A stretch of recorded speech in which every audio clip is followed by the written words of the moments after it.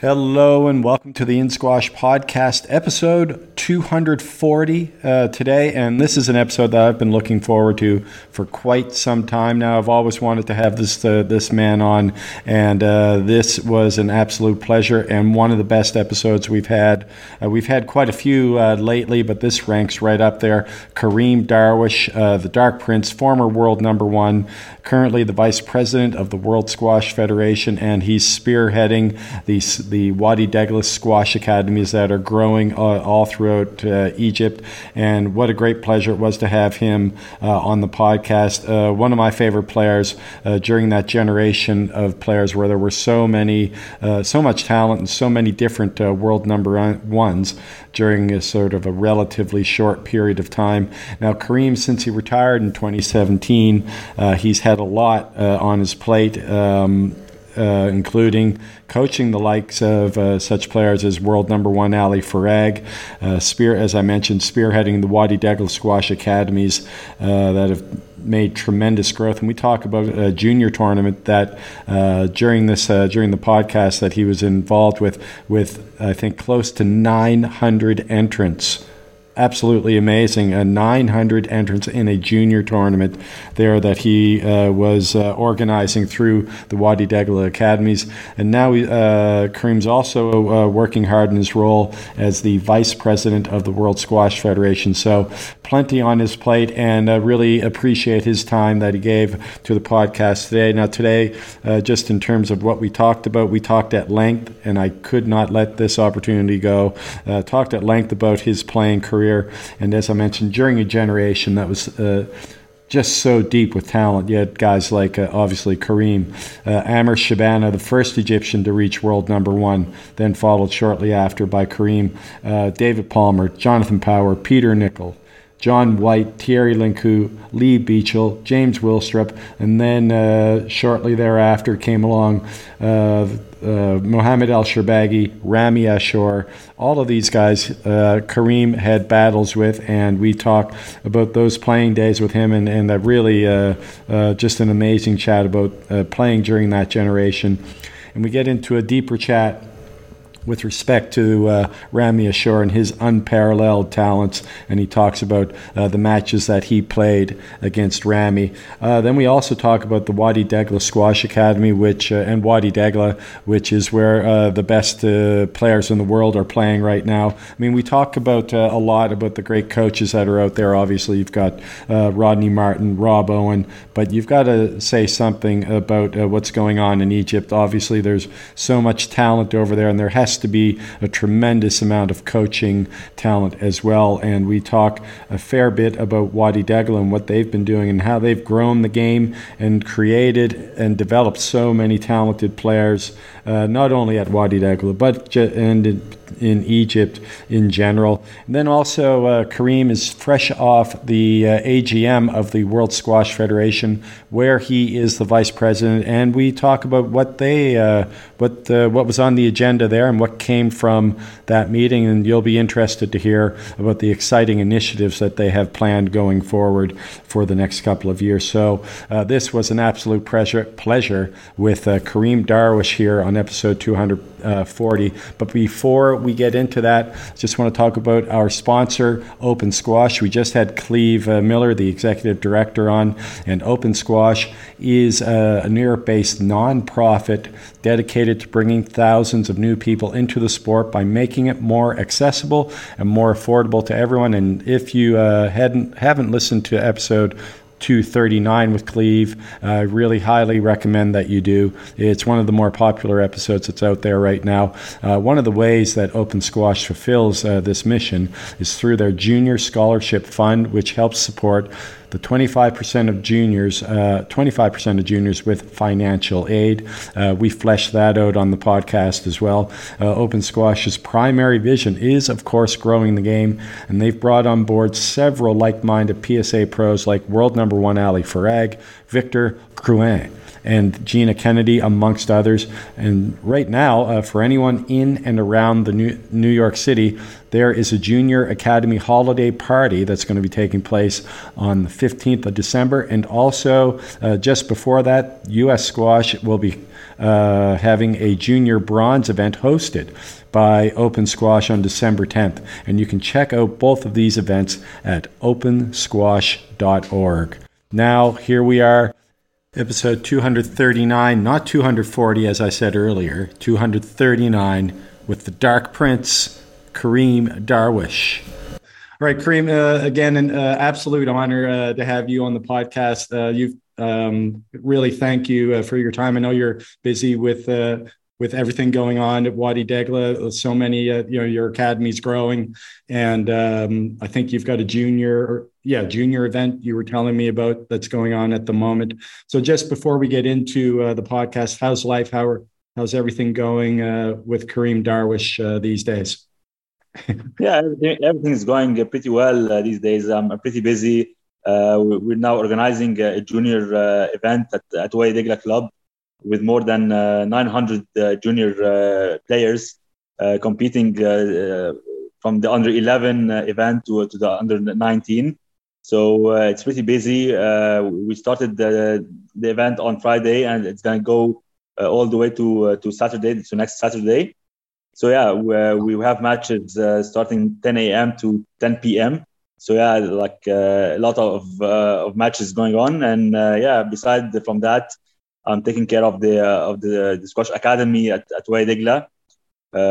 We have now more than 2,500 kids playing it at my academy with 110 squash courts. So yeah, I'm pretty busy with everything here in Cairo. That's amazing. So did you say 900 juniors playing in this tournament? Yes. Absolutely amazing. Exactly 940. Not exactly 940 juniors playing. So that's a big number, I think. Yeah. That's a huge number, and you guys obviously know what you're doing. I mean, to have 900 juniors in a squash tournament, in terms of a draw, in terms of officials, in terms of organization, you've got to make sure everything's on the mark, don't you? Yeah, of course. Yeah, to organize such an event, it's not easy, but we have the support of the Egyptian Squash Federation with all the referees, with all the organizers. We have the support of Wadi Degla board members as well, and we have plenty of courts available for the event. So yeah, I don't think so far it's going pretty smooth, and I hope it goes well till the end. Yeah, and I'm sure. I mean, I've seen. I mean, I watch all the PSA squash as much as I can, anyways. And every Egyptian event that happens, you always hear the kids in the crowd cheering for their favorite players. It's something that you don't really hear a lot of. So that just in other countries, I should say. So that just speaks to how great the junior program must be over there. But before we sort of get into more of that, I just want, if you don't mind, take a look back at your tremendous playing career. I mean, obviously, those are a few years behind you, and probably days go by where you might forget you've been playing and you played at such a high level. But you're former world number one, World Open finalist, Qatar Classic winner twice, Hong Kong Open finalist, and dozens of PSA titles over the years. So overall, Kareem, I mean, how satisfied were you, or are you, with that PSA resume, which is so impressive?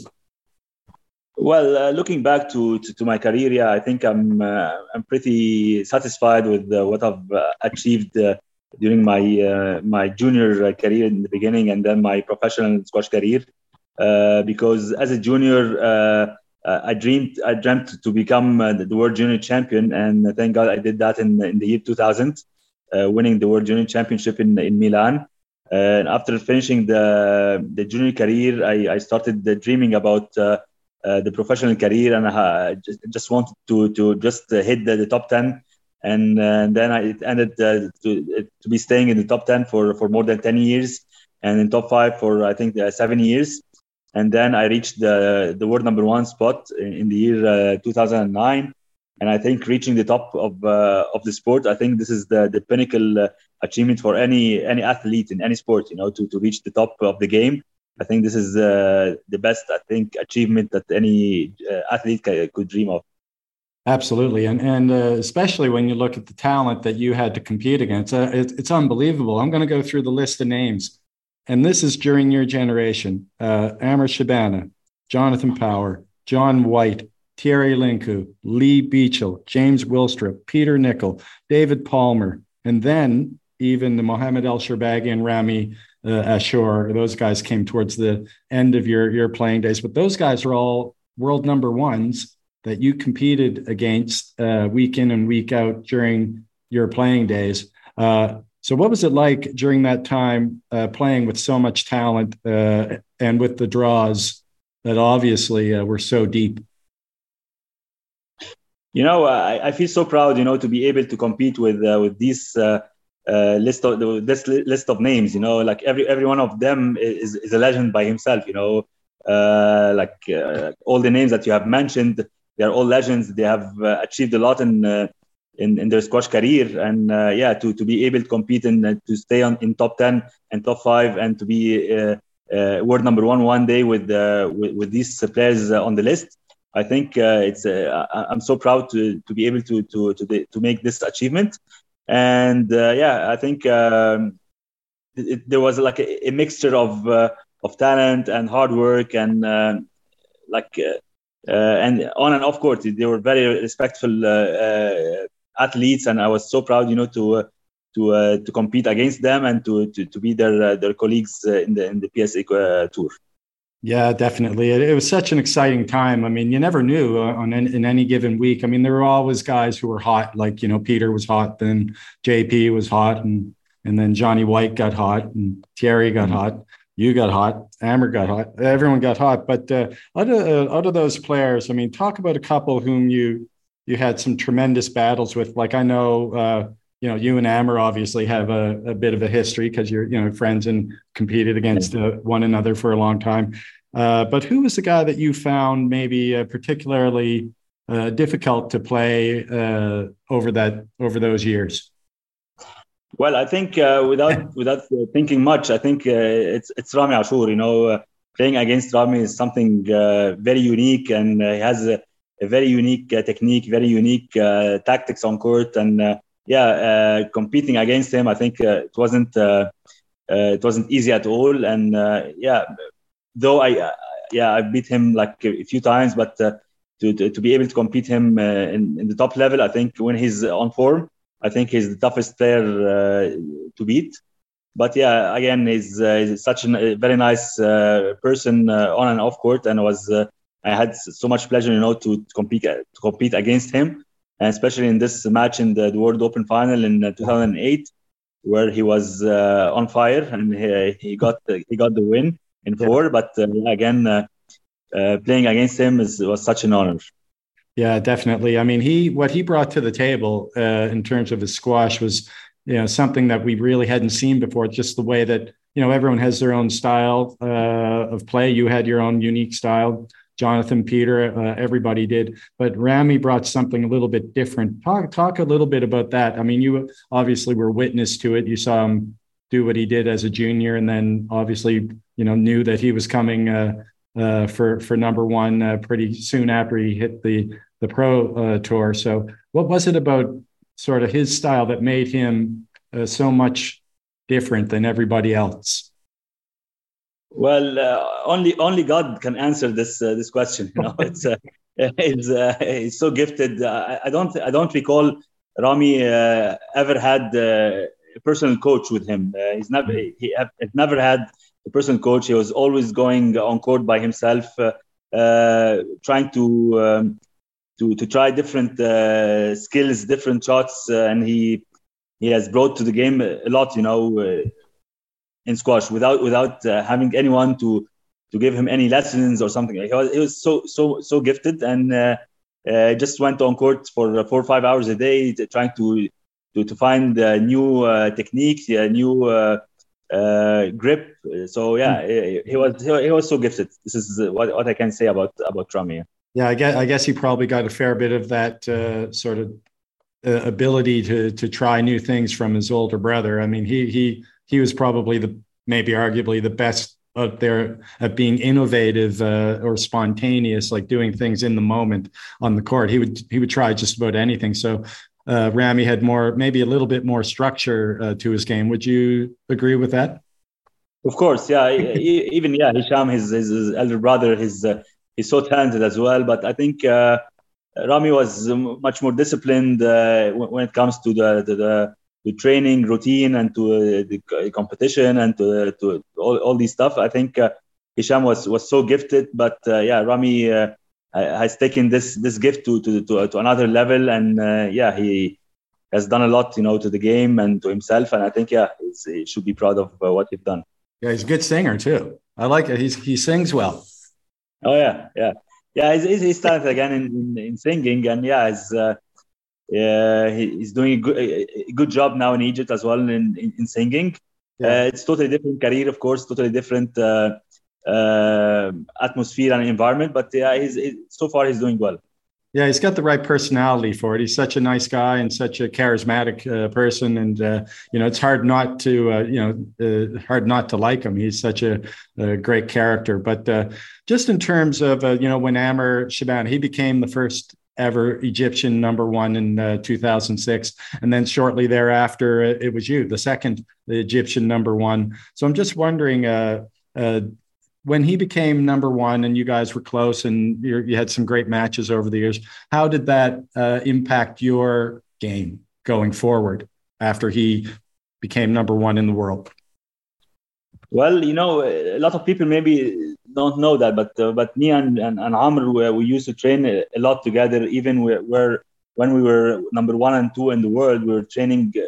I think we were training daily together, whether fitness, whether squash, and we're in very good terms, and we used to live in front of each other, like our buildings was in front of each other, and we used to go to the club together every day, and we used to train together.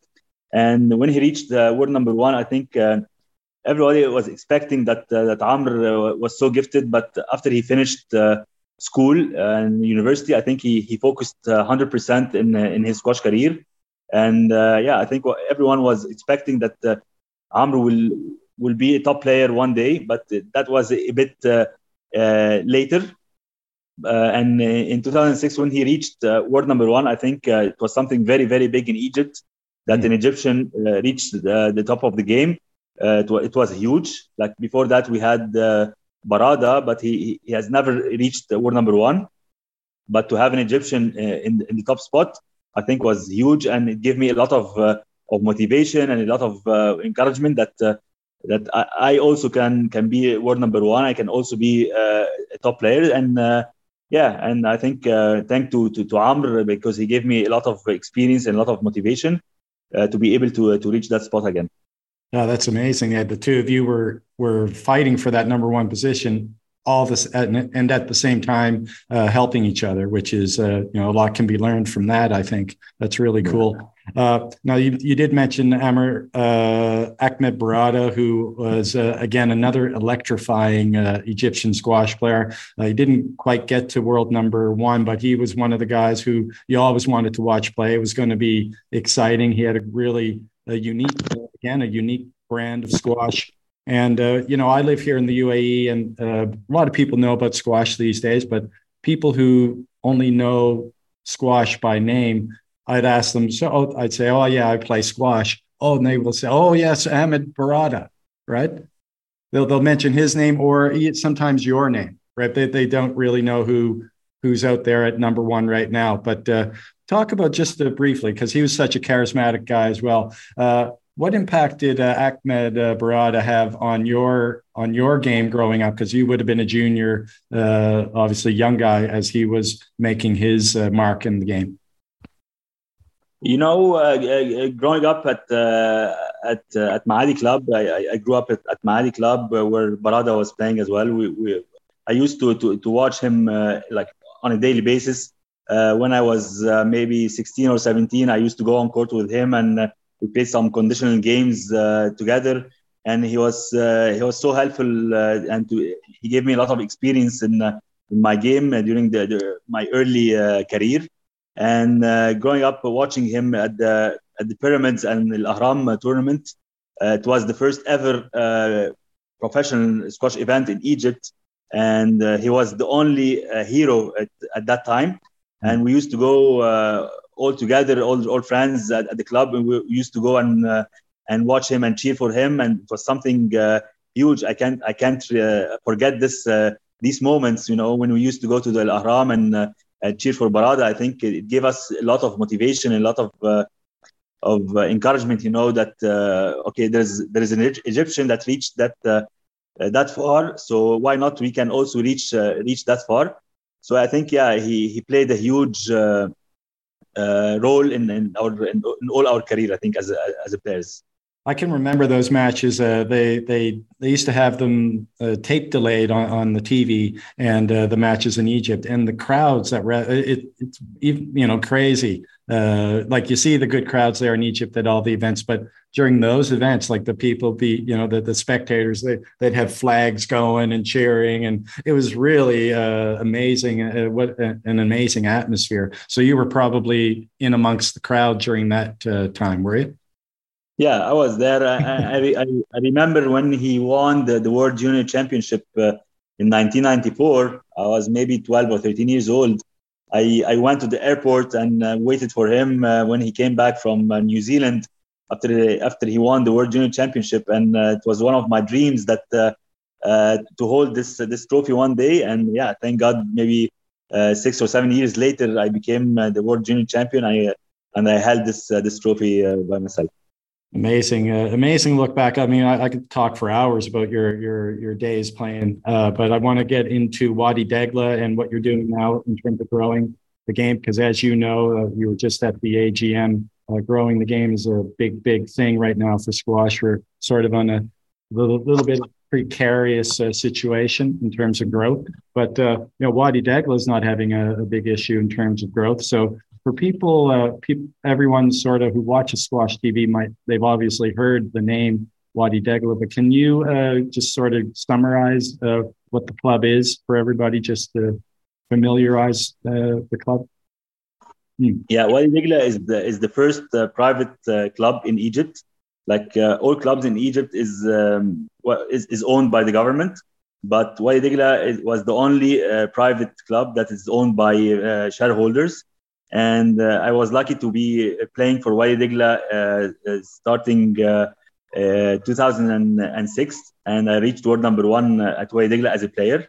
And after I retired in 2014, they gave me an offer to take care of the squash program there and the squash academy. And I've been there for 10 years now, and we've done a lot of successful achievements together, me and Wadi Degla. We have the biggest squash academy in the world. I think we have 2,500 kids playing at our academy. We have 9 branches now, not only one. We have 5 branches in Cairo, 1 in Alexandria, 1 in different cities in Egypt. We're not focused in Cairo and Alexandria only. We're now in Asyut. We're now in Damietta. So we're in different cities. We have our academy the names of Ranim El-Uleili, Ali Farag, Nuran Gohar, Hanina Hamhami, Mazen Hisham, Yusuf Ibrahim. So a lot of top players are coming from the academy as well. And we have I think the biggest and strongest team in the world. And we won the National League championship for the last 7 years consecutively. Wow. So and we have maybe 110 squash courts across different branches. So I think we're doing pretty well, and this is thanks to the board of directors at Wadi Degla. They're very professional, and I'm so happy to be one of their partners in squash. So they've got in terms of the board of directors, they know what they're doing. They've obviously got some great players, and they've got a great junior program. But in terms of growing the way that you just described it, what in summary, what do you think the keys are for that type of growth? To be expanding across the country the way you are, is that basically just the names that you have on board? All the top players in the world are attached to the Wadi Degla brand, or is it that's got to be part of it, right? It's a mix of different aspects. When you have a professional board supporting you and have your back, so and they give you the trust, so you're able, to do a lot of innovations, a lot of different ideas that I think many other clubs won't give you this support. But and to have all these top players training on a daily basis at Wadi Degla, where all the juniors are watching these players playing on a daily basis, I think it also helps a lot.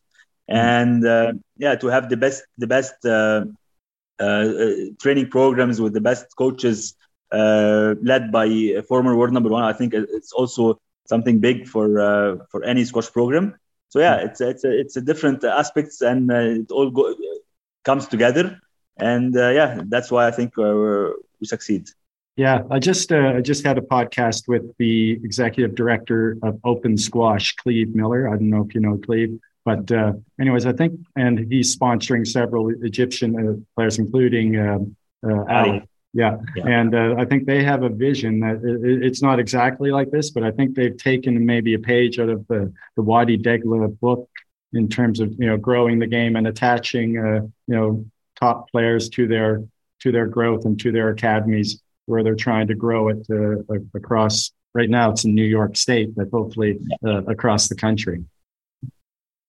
I know what they're doing, and I've been following up their work, and I think they just started, I think, a couple of years ago, and they're doing a very good job in New York. And it's always great to have different entities and different organizations that are so supportive for squash, and I think this is all for the help of the game and for the good of the game. Absolutely. You've been great with your time, Kareem. I just got a couple more questions for you. So squash has been fighting, as you know, for many years to gain entry into the Olympics, and we're continuing that fight. We're persisting and we're battling on. And I thought it was amazing what you and the Egyptian team did during the Egyptian Open, when IOC chairman Thomas Bach made an appearance and watched, I think it was the semifinal part of it with Faris and Paul Cole there. So if you can just give us a little bit of the backstory of what happened there, and what Mr. Bach, I should say, felt about the game and what he saw in the aftermath. It was an unplanned visit, to the tournament, and I just found out that Mr. Bach is visiting Cairo and visiting the president of Egypt, to speak about the opportunity for Egypt to host the Olympics in 2036. And when I knew that he's coming to Cairo during at the same time of the Egyptian Open, I spoke to our sports minister and told him that I know Mr. Bach is visiting Cairo in the next couple of days, so we need to bring him to the pyramids to watch the squash matches and to watch the Egyptian Open at the pyramids. And thanks to the Egyptian minister, sports minister, who agreed on that, and he changed the plan for Mr. Bach, and he brought him to the squash event. He stayed there for maybe 10 minutes watching Faris and Paul, and I think it was very worth it, to showcase the sport in front of him, and to let him see what squash is all about, and that we can put this glass court in all iconic places around the world, and put it in front of the pyramids is something I don't think a lot of sports can do. And I think he was so impressed about the event in general, and about the athletes, and about putting this court in front of the pyramids was something huge.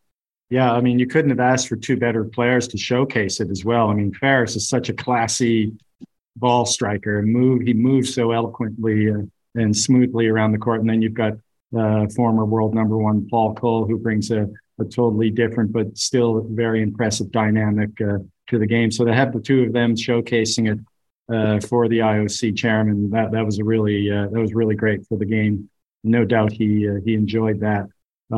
Now, just in terms of growing the game, you mentioned that you were in at the AGM, I think, for the World Squash Federation recently, and that was, I guess, the big theme. So, just in terms of general takeaways, what did you take away from that meeting as far as World Squash Federation's vision for growing the game? I'm also the World Squash Federation's vice president, and I'm in the board I've been in the board for the last couple of years. And, how did I miss that? I should have mentioned that in the intro. Yeah, and we've been working really hard with me and the board, led by Zina. She's an amazing person. She's working very, very hard to grow the sport, and we've done a lot in the last couple of years, and yeah, in the last AGM last week in India, where we had very, very fruitful meetings and conference for 4 days, and then I think we as WSF we have introduced a couple of new events. One of them is World Championship Under 23, which is a totally new event.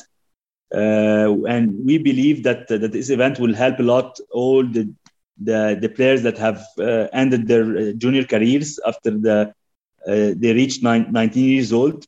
They find themselves in the middle of nowhere, whether they quit the sport or they go in the PSA road, and it's a very tough road, to go in the PSA while you're still 19 or 20. But to have this under 23 event, it gives the players 3 to 4 more years under the spotlights, where they can get sponsorships, they can get a fund from the governments, so that when they're 23, they are already on solid ground, so they can compete on the PSA tour. So this is one of the events that we have introduced in this AGM, and we got full support from all nations that this event is very helpful for all the players. And the other event is the World Cup. World Cup was last played was in 2011. It was in India. It was a very, very successful event again, and we started it again. It's going to be in India in 2023 next year, and it's going to have a different format. It's going to be a mixture between men and women in the same event.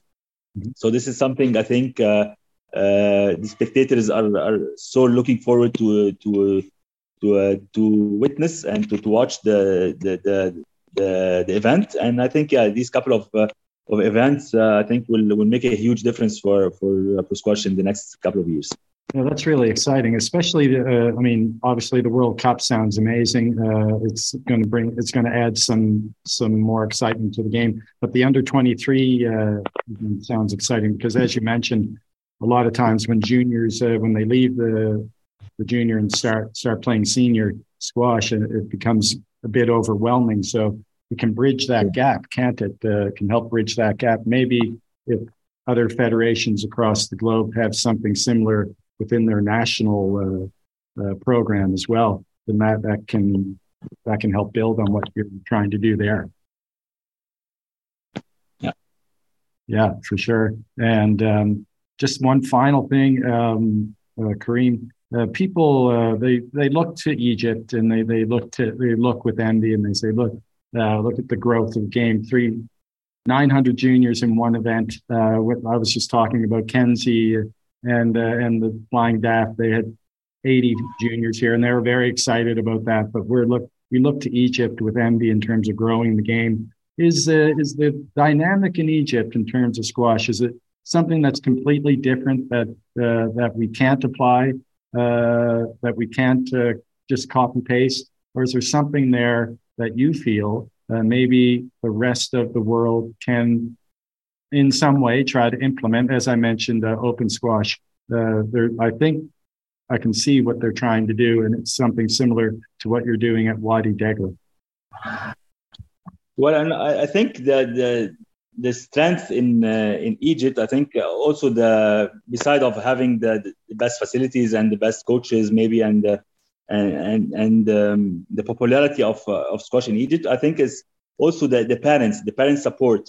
I don't think this support is anywhere else in the world, because the parents are so into squash, and they are so keen, to let their kids go and train 3-4 hours a day, and sometimes they skip school because of a tournament or something like that. So having this support from the parents since the very early age, I think it's something that helps a lot growing the game in Egypt. And without this, I think the sport would die. But yeah, I think this is the strength that is in Egypt that is not anywhere else in the world. Besides, of course. Why do you think that is? Well, I mean, I'm a parent, and I'd love my kids are in university now, so it's a bit late. But why do you think that is? Why do you think parents are so supportive of their children playing squash? Is it something that you, as at Wadi Degla and the other clubs around Egypt, is it something that they're doing there that's exciting for parents to bring them and let their kids just play squash all day after school? Yeah, I think one of the reasons, because they believe with the story. There's a story. There's a successful story. Started with Ahmed Barada being on top, then our generation, me and Shabana, and then Rami and Shorbagy, and all these successful players and successful generations. So they believe that squash is a kind of an Egyptian sport, and it's maybe an easier to achieve in squash than any other sports because of the names that I've mentioned, and because of the success story that started maybe 20 years ago. So yeah, they believe in it, and it's becoming very popular. Squash in Egypt, maybe it's the second most popular sport after football. So yeah, it's becoming very big, and parents are supporting their kids, and they believe that their kids they might be world champions one day. Amazing. Well, Kareem, I just want to thank you again so much. Really enjoyed chatting with you about all of this stuff.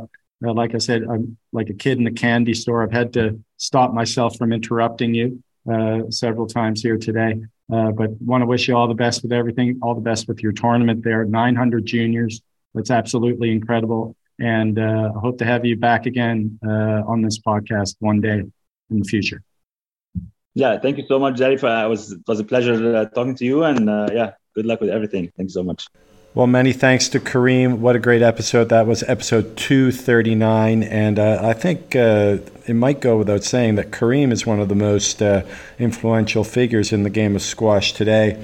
I'd say just in terms of, what he's doing in terms of the growth of the game in Egypt, but also all of the different platforms that he's taking part in, as VP of the World Squash Federation. And I think he's doing a lot more outside of that we don't see behind the scenes, and he's very influential and extremely busy, working hard at growing the game. So all the best to him going forward, and I hope he keeps up the good fight. 900 juniors at a junior event, unheard of. I've never heard of that before. Really, really well done for Kareem and his team at the Wadi Degla Squash Academies there in Egypt. And I just want to touch on the New Zealand Open, which just wrapped up. And congratulations to Joelle King and the Beast, Mohamed El Shorbagy. Great to see them emerge victorious in New Zealand, especially Joelle for winning on home soil, and also because she struggled a little bit to get to that type of form where she's going to be contending for titles in the women's game. We really want to see her back. She does have the ability to compete at that very highest level, and maybe this is a step in that direction. So we hope to see her back contending at the women's game at the highest level. Right now, obviously, we've got Nouran Gohar at the top, Nour Sherbini, Hania El Hammami, Nour El Taiba. It's very tight up there. She should be up there as well. Amanda Sobey. No, they've had some battles over the years. Sarah Jane Perry, Gina Kennedy, all those girls extremely tight up there in the women's game. But to get through to that top 3 or top 4, Joelle does have the ability and has demonstrated she can do it in the past. But Hopefully this is a step back in the right direction. And just in terms of Mohamed Al-Shorbagy, I mean, he just continues to prove people wrong and to impress with his squash. What an impressive victory that was over world number 2, Paul Coll. And it's going to be an interesting 2023. Hopefully Ali's injury, Ali Farag's injury, won't keep him out for too long. And there are so many players that who could end up claiming that top spot in 2023 and holding on to it. But how many of us out there, how many people out there besides Jamie Maddox actually would have thought that Mohamed Al-Shorbagy would be one of those contending for that top spot? Because he certainly is. He's got some momentum right now, some self-belief, and I think he's going to take that into the next few events and into 2023, and he's certainly going to be one of those contending for that top spot. In my book, if Mustafa Asal can avoid any on-court issues, he's got to be the odds-on favorite to take over the number 1 spot and hold on to it for a while there in 2023. But again, you've got guys like Diego Elias, obviously Paul Coll, who's going to want to get that back. He's struggled a little bit to reach that form or to reach the sort of consistency of winning at the semifinal and in the finals when he gets there. So hopefully he'll find his way again. I'm sure Rob Owen will be working hard with him, and we'll find a way. If anyone's going to, it's Rob. And then there are a few others who could move up as well and spoil the party. I mean, you've got guys, Joel Macon. He's certainly a guy who could lift his game and find himself contending at the very highest level. Victor Quinn has proved that he's ready to make that next move. Will he be able to take it to the very highest level? We'll have to see. And there are several others. Abdullah Al-Tamimi's been playing well. You've got guys like Faris Dasuki, who has, in my opinion, I mean, he just so talented, but can he put together a tournament, and can he remain as physically strong that in a way that he needs to be to finish a tournament and win a few of those consistently? That's the difference between where he is now and where he needs to be to get to the top spot in my estimation. But some exciting stuff moving forward, and also I hope you've enjoyed the last few episodes here on the podcast. Exciting stuff there, and exciting stuff going forward here as well. Many thanks to everybody for listening, and all the best to you and your health, and with your families. All the best with your squash as well. Take care, and we'll be talking to you very soon. Goodbye now.